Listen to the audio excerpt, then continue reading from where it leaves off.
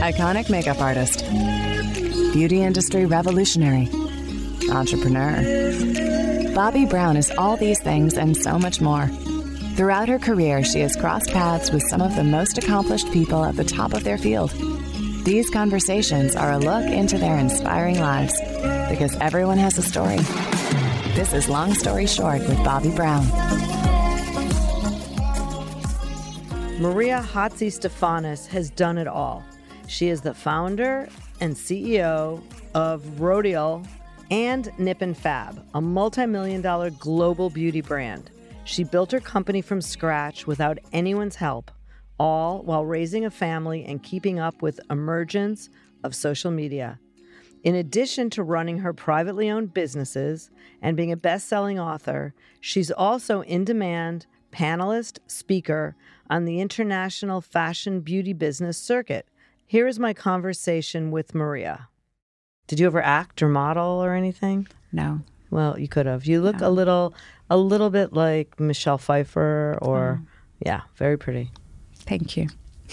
First thing before we do anything else is help me with your last name. Okay, Maria is your first name, and last name is Hatzistefanis. Very close. Hatzistefanis. Very close. Hatzistefani. Okay. Yes, all you right. got it. Anyways, welcome. And you are originally from where? I was born in Greece. You were born in Greece, and then you now live in London, correct? I now live in London, yes. So, in a nutshell, when I went to uni, I took a job at 17 magazine, and I did beauty. So your first job was at 17 magazine? My first job was at 17 magazine, yeah. Okay. So I was doing this while I was studying. It was a part-time job. And what was your job at 17? What was your role? I was a freelance writer. Okay. And I was doing a lot of beauty interviews. Mm-hmm. I was researching about beauty. I got to try a lot of products. And that was my first interaction with beauty. And I got really excited about the world of beauty. But I wasn't ready to do anything, start my own business. I was very young. I didn't know what I wanted to do with my life.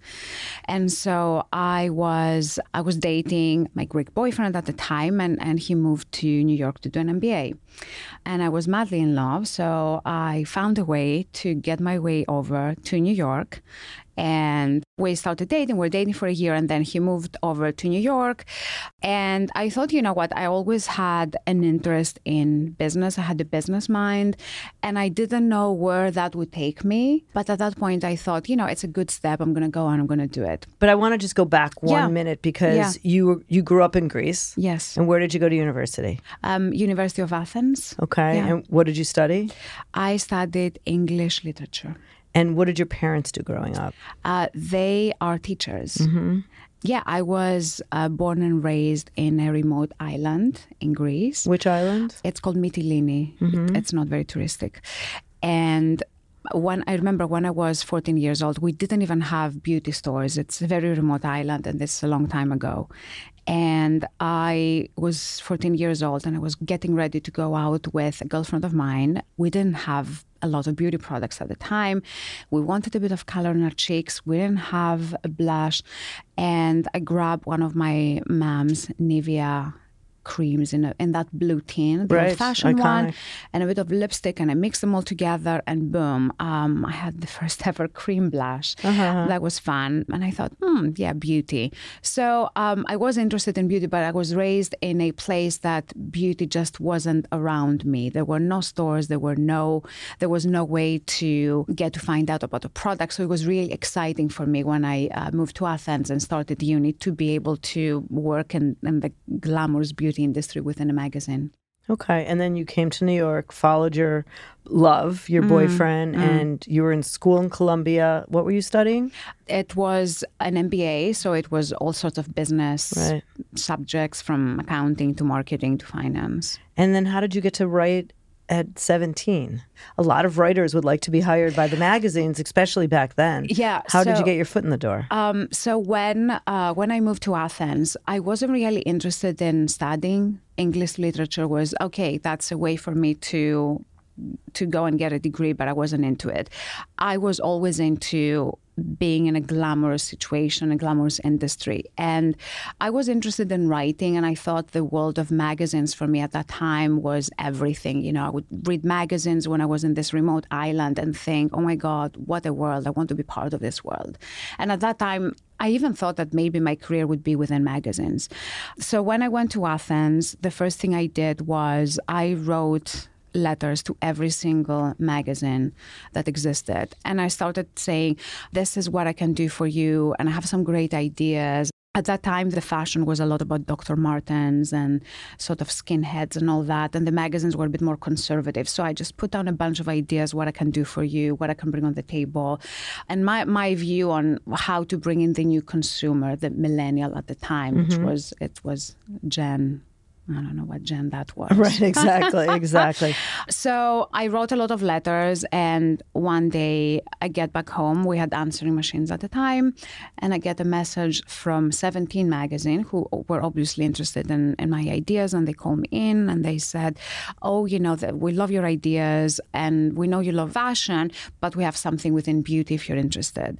So I thought, yeah, I'm going to do it. So I was studying during most of the days, and I would go have weekly meetings with the magazine. They would assign an article or two for me to go and research and then go back and submit it. It was all done on paper at the time. We didn't have email. Right. Very old times. And you were still in school. So did you graduate from Columbia? You finished? So that was 17 magazine, was back in Greece. Okay. So I was doing English literature, and I was 17 magazine in Greece. Okay. That was that. And then I moved to New York and studied for my MBA. I didn't have a job here. I was just studying. There was enough. It wasn't easy. And then you graduated? I graduated, yes. And then did you work in corporate finance? Yes. So I graduated, and by that time, everyone from my class went in two directions. One was consulting, and the other was banking. And there was nothing else. And I ended up going into banking just because everyone else was doing it. And I ended up getting a job with Salomon Brothers, first in New York. I did my training and then moved with Salomon Brothers to London, where I've been living for the last 20 years. Okay. And how long did you stay there before you left? Or did you start your new cosmetics company while you were there? So I am in London. I've been working in the bank for 2 years. And one day I get invited into the boardroom, a bunch of very serious people around me, and I knew this was coming, and I got fired. Uh-huh. Best things happen when people get fired. Now we know that afterwards. Not at the time. And I was devastated, but then at the same time, it was a job that I wasn't passionate about. I was exhausted. I was working days, nights, and weekends. And at the end, I lost my passion about it. So I knew that I wasn't upset that I lost the career of my dreams, but I was upset because I failed. Right. And for me, having studied something, putting all this work, and then getting fired one day, I was a failure. My parents would be disappointed. How would they even tell my friends? It was a big embarrassing moment in my life because everyone thought very highly of me for even landing this job.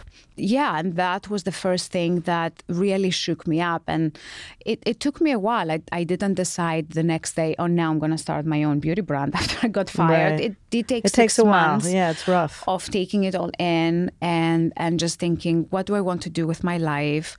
It was a very low, I reached rock bottom at that point. And then I just thought, what is my passion? And over the next few months, I reconnected myself with beauty, which I've left back in the days of 17 magazine.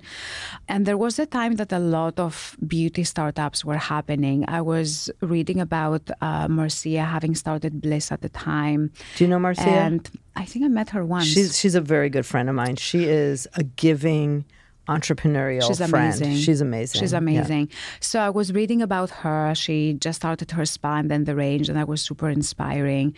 And then Janine Lobel started Stila, and a lot of websites at the time were opening up backed by women, and that really inspired me. And I thought, you know what? I'm passionate about beauty.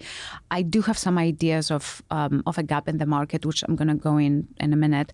And I thought, that could be a career for me that I could be passionate about, and that could be my future. So that's how it all started, by being fired. So then what's the first thing you did? Did you even know a lab or where to get caps or anything? So one of the good things that I learned from my days within banking was to research an industry and find out what I needed to do in a very short amount of time, because that was my job. We would present to different companies, different industries, and I would have to learn the industry. So the first thing that I did was just find out about trade shows. The first 6 months, I went to the various Cosmoprofs around the world. I've never been to one. Oh, I really must that's go. That's unbelievable. I must go, yes. I even thought that when you were at the Bobby Brown company, that you must have had exhibitions. Oh, my exhibits. team went. Your but team I was went, but busy. you never. No, You were doing more elevated things. Yeah, Trade unfortunately. show.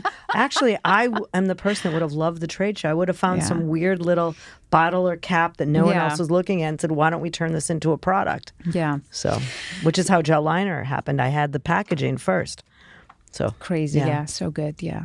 So a lot of trade shows. I did Cosmoprof in Italy. There were a bunch of shows in Paris for startups. And I would go from stand to stand, talk to them, get a bunch of business cards. And then back in London, I would arrange conference calls. If they were based in the UK, I would go and meet with them and then put together all the resources. When it comes to the lab, what's interesting is, because that's the most important thing when you start with skincare, to find the lab that can make your ideas into reality, especially not coming from a cosmeceutical background myself. Right. So I found this lab. It's based in London, and we sat down in a little room because that lab was tiny as well. I shared my ideas of what I wanted the products to do and the marketing angle of the products. And she's a French chemist, and she immediately got it.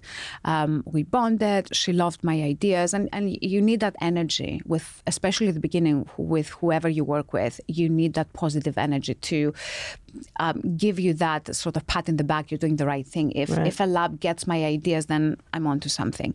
We're actually still working together 18 plus years. That's fantastic. Later. So finding the lab was very important. Now, the challenging thing that I had, and I'm sure you would appreciate this, is at the beginning, we weren't ordering high MOQs. Right.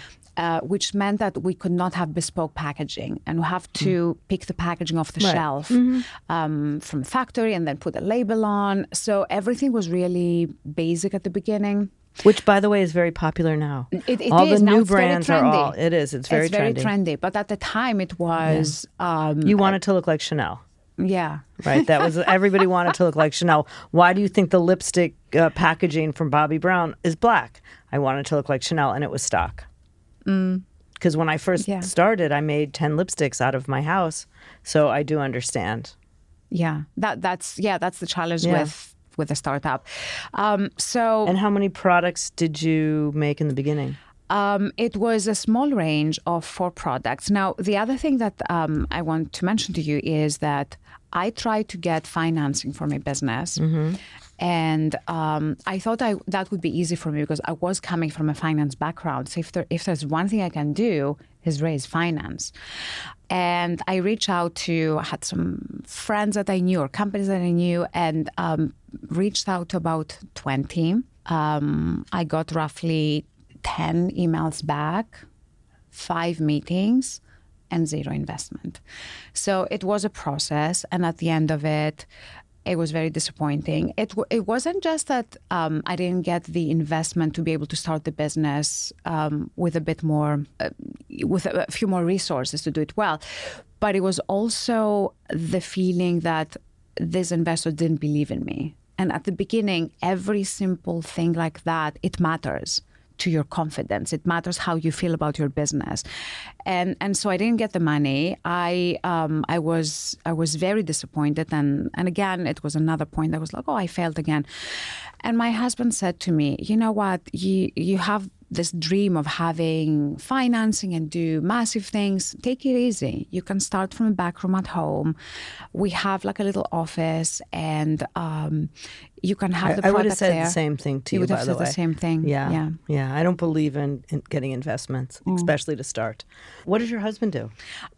So we were both in finance. From day one, he became a co-owner of the business. So we owned it together. And over the last 5 years, he moved on full-time to the business. And he is now the CFO. And how does that work at home? How do you not bring your work home with you? It is very hard, especially at the beginning until we found the balance. Now there are days that we come back from work and I want to ask him a question, like, how did that meeting go? And I know that even if I want a quick answer, this will turn into an hour's argument about work. So I hold back and I say, you know what, I'm dying to find out how that meeting went, but I'm not going to say anything. I'm going to wait for tomorrow. So it's not easy. And sometimes we'll get into a conversation. I will say, you know what, it's the evening or the weekend. Let's just wait until Monday. And he would say, oh, what are you saying to me? I need to call your assistant and book a meeting. I'm not saying that, but I'm saying, this is our private time. Let's just not worry about work every single moment of our day. And right. I'm only laughing because now I work with my husband. I always worked with my husband, but when I sold the company, he wasn't involved in the company part of it, just everything that I touch. And now we started a business together. And it is challenging. It really is challenging, especially when I'm used to being the boss. Yeah. And I left one company because I wasn't the boss anymore. Now I'm not the boss again, but I kind of am the boss. But that's a whole nother story. But how do you deal with it Well, now? we're married 30 years. How many years are you married? 20-ish. 20-ish. Yeah. So, how we deal with it is I'm getting better. Sometimes I'm usually the one that's talking about things at night and he says enough. But we try to not discuss it after 9 o'clock. So when you launched, did you launch with how many products and where did you launch? So we launched with 4 products. None of them is available anymore. We changed products pretty quickly and we moved into new categories. So why are the first ones not available anymore? When we first started, we were focusing a lot on body care, and the first 4 products were body related. And then we moved into skincare within a couple of years, and we decided not to focus on body as much. So the first challenge, as you know, when you have your own beauty brand, is getting it into stores. And that has always been my biggest challenge in the stores that I wanted and when I wanted. The first store that we went into, I was emailing everyone. I was going on LinkedIn and finding out and trying to get some email of the buyer of that store. I would email everyone. I did not have contacts in the industry, so I had to find all You're the a true entrepreneur, just figuring it out. from scratch. Right. So where did you launch? We launched at Phoenix, Bond Street, which is a tiny store. It's very traditional off Oxford Street. And I remember I went there and presented my products, talk them into liking them and all that. And they seemed very excited.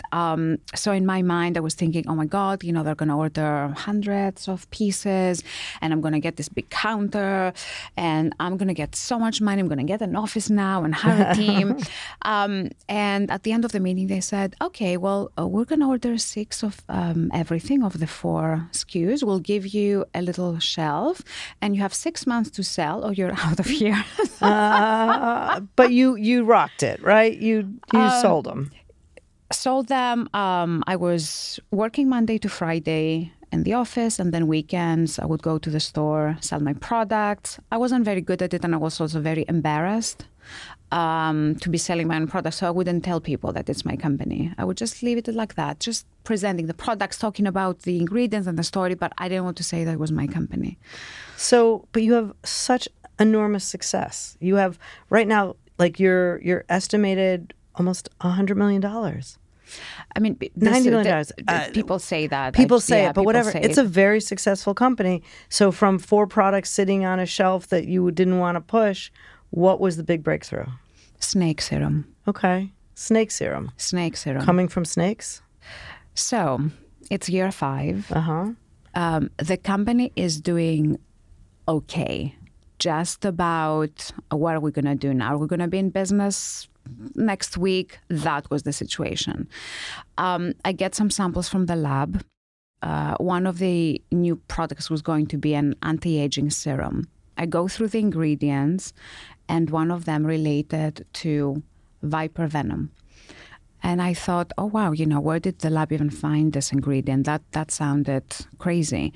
So I say to my team, why don't we name the product snake serum?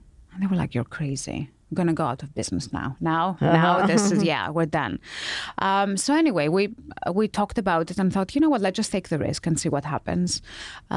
We capitalized on the name, made the product black, went to a studio, had snakes around it, and started giving out leaflets, putting it on our website. There wasn't social media at the time. And something magic happened. People started getting interested. We got an amazing story on Daily Mail at the time, which was very influential. We started getting calls from all over the world, Germany, Japan. We started sending out pallets of this product, quantities that I've never even seen in my life. And that was the product that put Rodial on the map, snake serum. Where did you even get the name Rodial? Rodial, and I'm sure you know it, I didn't want it to be anything related to my name. I wanted to be something neutral. It's very hard when you want to start a beauty business and you want to trademark a name that's beauty related. It could be scientific beauty or beauty and science. Or these are super stupid names, but I'm just coming up with some examples. They're not very stupid names. I think beauty and science sounds fantastic. Not as exciting. Right. But so I got a trademark lawyer to advise me on this and find out what name we can use for the range. Most of the beauty-related names were taken by other brands. So I thought, you know what, let's just come up with a name that I make up. One of the ingredients we used at that time was pomegranate ellagic tannin, which is it's a very Greek ingredient. It's a potent antioxidant. It has 3 times the potency of vitamin C and green tea, which were the big antioxidants of the time. Pomegranate in Greek is called rodi. So I thought, let's just give it a French version and call it Rodial. And so the lawyers looked into it, no one had it, and we trademarked Rodial. Your Instagram is Mrs. Mrs. Rodial, yes. Imagine if it was Maria Hatzistefanis. No one would find me, no one would be able to spell it. So And you have almost 1 million people on Instagram. You have a huge following. Do you do it yourself? Yeah, I do it myself. I've been doing it myself for 7 years now. We also have the company account, so we have Rodial Beauty. And how many followers on that? That's about 150K. And your personal one is 975 or something, almost 1 million. It started. My account started in a very organic way, and if you check it out, there is actually not enough product in it. My team is like, put more product, but it was always my personal way of communicating with anyone who's interested in communicating with me, basically talking about my passions. Fashion is a big passion of mine, so I talk about that a lot. Anything behind the scenes about the brand. But I also spend a lot of time every day. I probably spend a couple of hours liking, commenting, interacting, and it's a great outlet for me to be creative outside my work. And it's a community builder. It's a community, but it was always an organic way for me to connect with a very exciting audience. And I'm getting inspired every day. I follow a lot of accounts. I don't follow a lot of beauty accounts. I follow a lot of other accounts that inspire me, because you can get too much within beauty if you're following every single makeup artist and beauty blogger and all that. It can be too much. So this is my creative outlet outside beauty in a way. And do you sell on your social channels? Any social selling? Yes. So with Rodial, every few other posts, we do have the mechanism that you can actually buy, and you can also swipe up on stories. So since Instagram has come up with those tools, we are selling. But I don't sell on my channel, just on the... And I read that Kylie Jenner is aligned with your brand before she launched her own. Yes. How did that come about? We have another brand.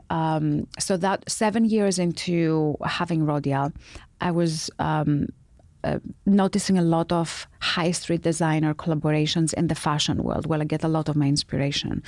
There was Gap and Stella McCartney, there was Karl Lagerfeld and H&M, and I was really interested in the idea of bringing some of the DNA of a luxury brand into the mass market.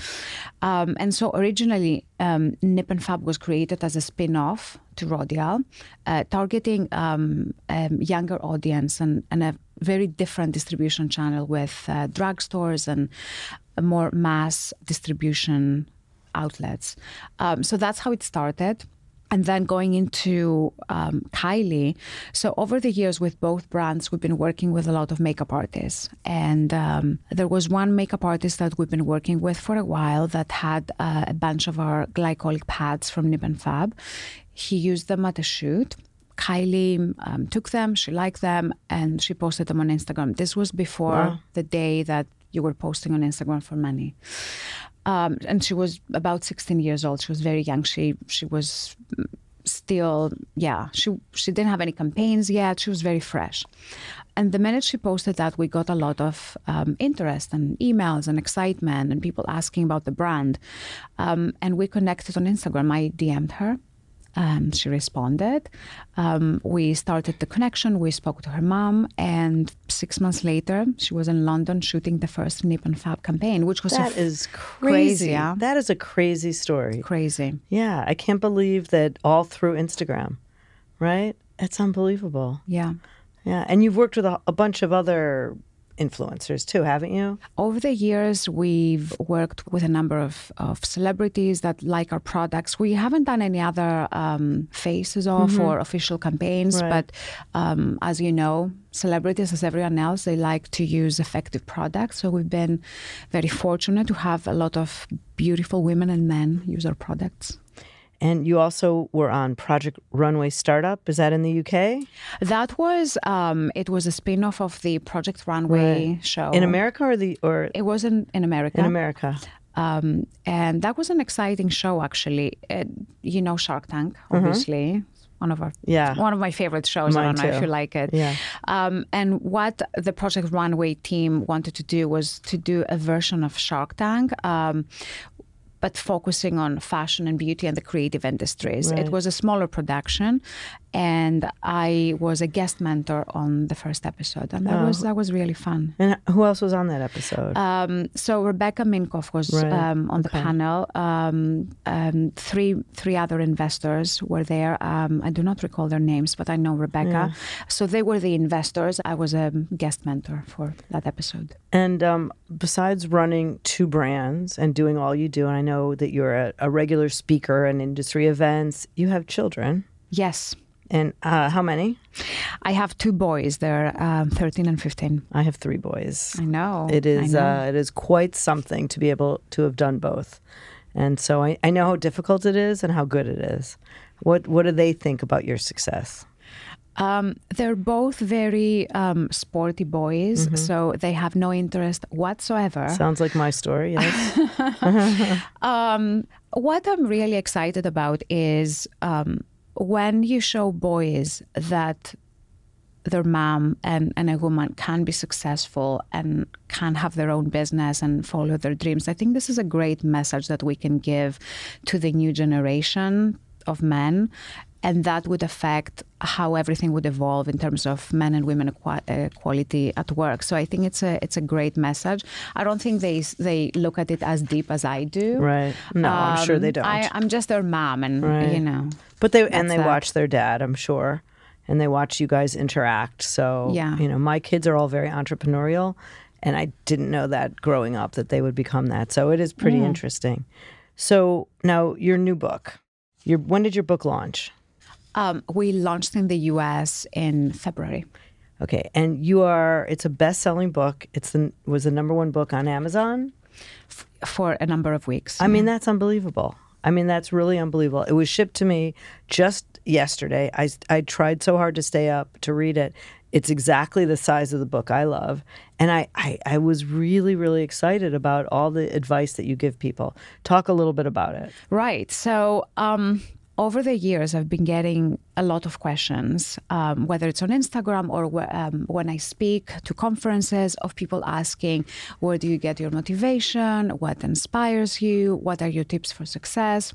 And after so many years of doing this business and running this business, I thought that I had to share my story and give a positive message to the young generation of entrepreneurs.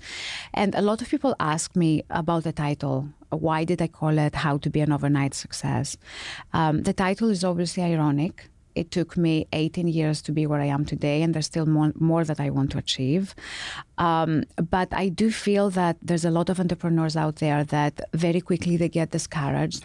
They read about overnight success stories out there, and they give up too easily. And the message of the book is that anyone can be successful if you put the hard work in it, if you are passionate, but you cannot give up. It's a long road to success, but you can make it happen. So it's a positive message. Well, you've done so much, and I know you have so much more to do. What else that you haven't done? You have a podcast. Yeah. So what else haven't you done that you think, wow, that would be interesting? Well, the book and the podcast, which is called Overnight Success, and I should have you there as well. We need to organize that. These are my personal passion projects that I've started, and they have nothing to do with the business. So I haven't written a book or doing a podcast to sell product. It's my passion to share what I know, bring the people on board that I've interacted with, and make sure that I have a positive message to share with everyone out there who wants to start their own business or be inspired in any way, business or otherwise. But when it comes to the business, I have a lot that I still want to achieve. With both brands, we've launched cosmetics. Rodial Cosmetics is 4 years old, and it was almost like starting a new brand. And there's still a lot that we need to do to take it to where I want it to be. Nip and Fab, we launched cosmetics a year ago, and for both our brands, this is a new category. So it's learning every day. Well, it's fascinating, and you are fascinating. And since you are the number one selling book, I'm going to ask you if you could tell people listening, what is the one thing they could do to make a change in their life? What is just one thing coming from Maria? Well, this is something that I try to implement myself, because I find that I always tend to doing the same thing and stick to my routines. And what I say is try to do something different every day. If you always go right, turn left. If you always execute your work in the same way, try changing something. Speak to a new person, make a new contact, go to a different coffee shop. I don't know what it is that you need to do, but shaking things up, even in a small way, can result into many changes. Because if we keep on doing the exact same thing, we'll keep on getting the same result. So just try something new.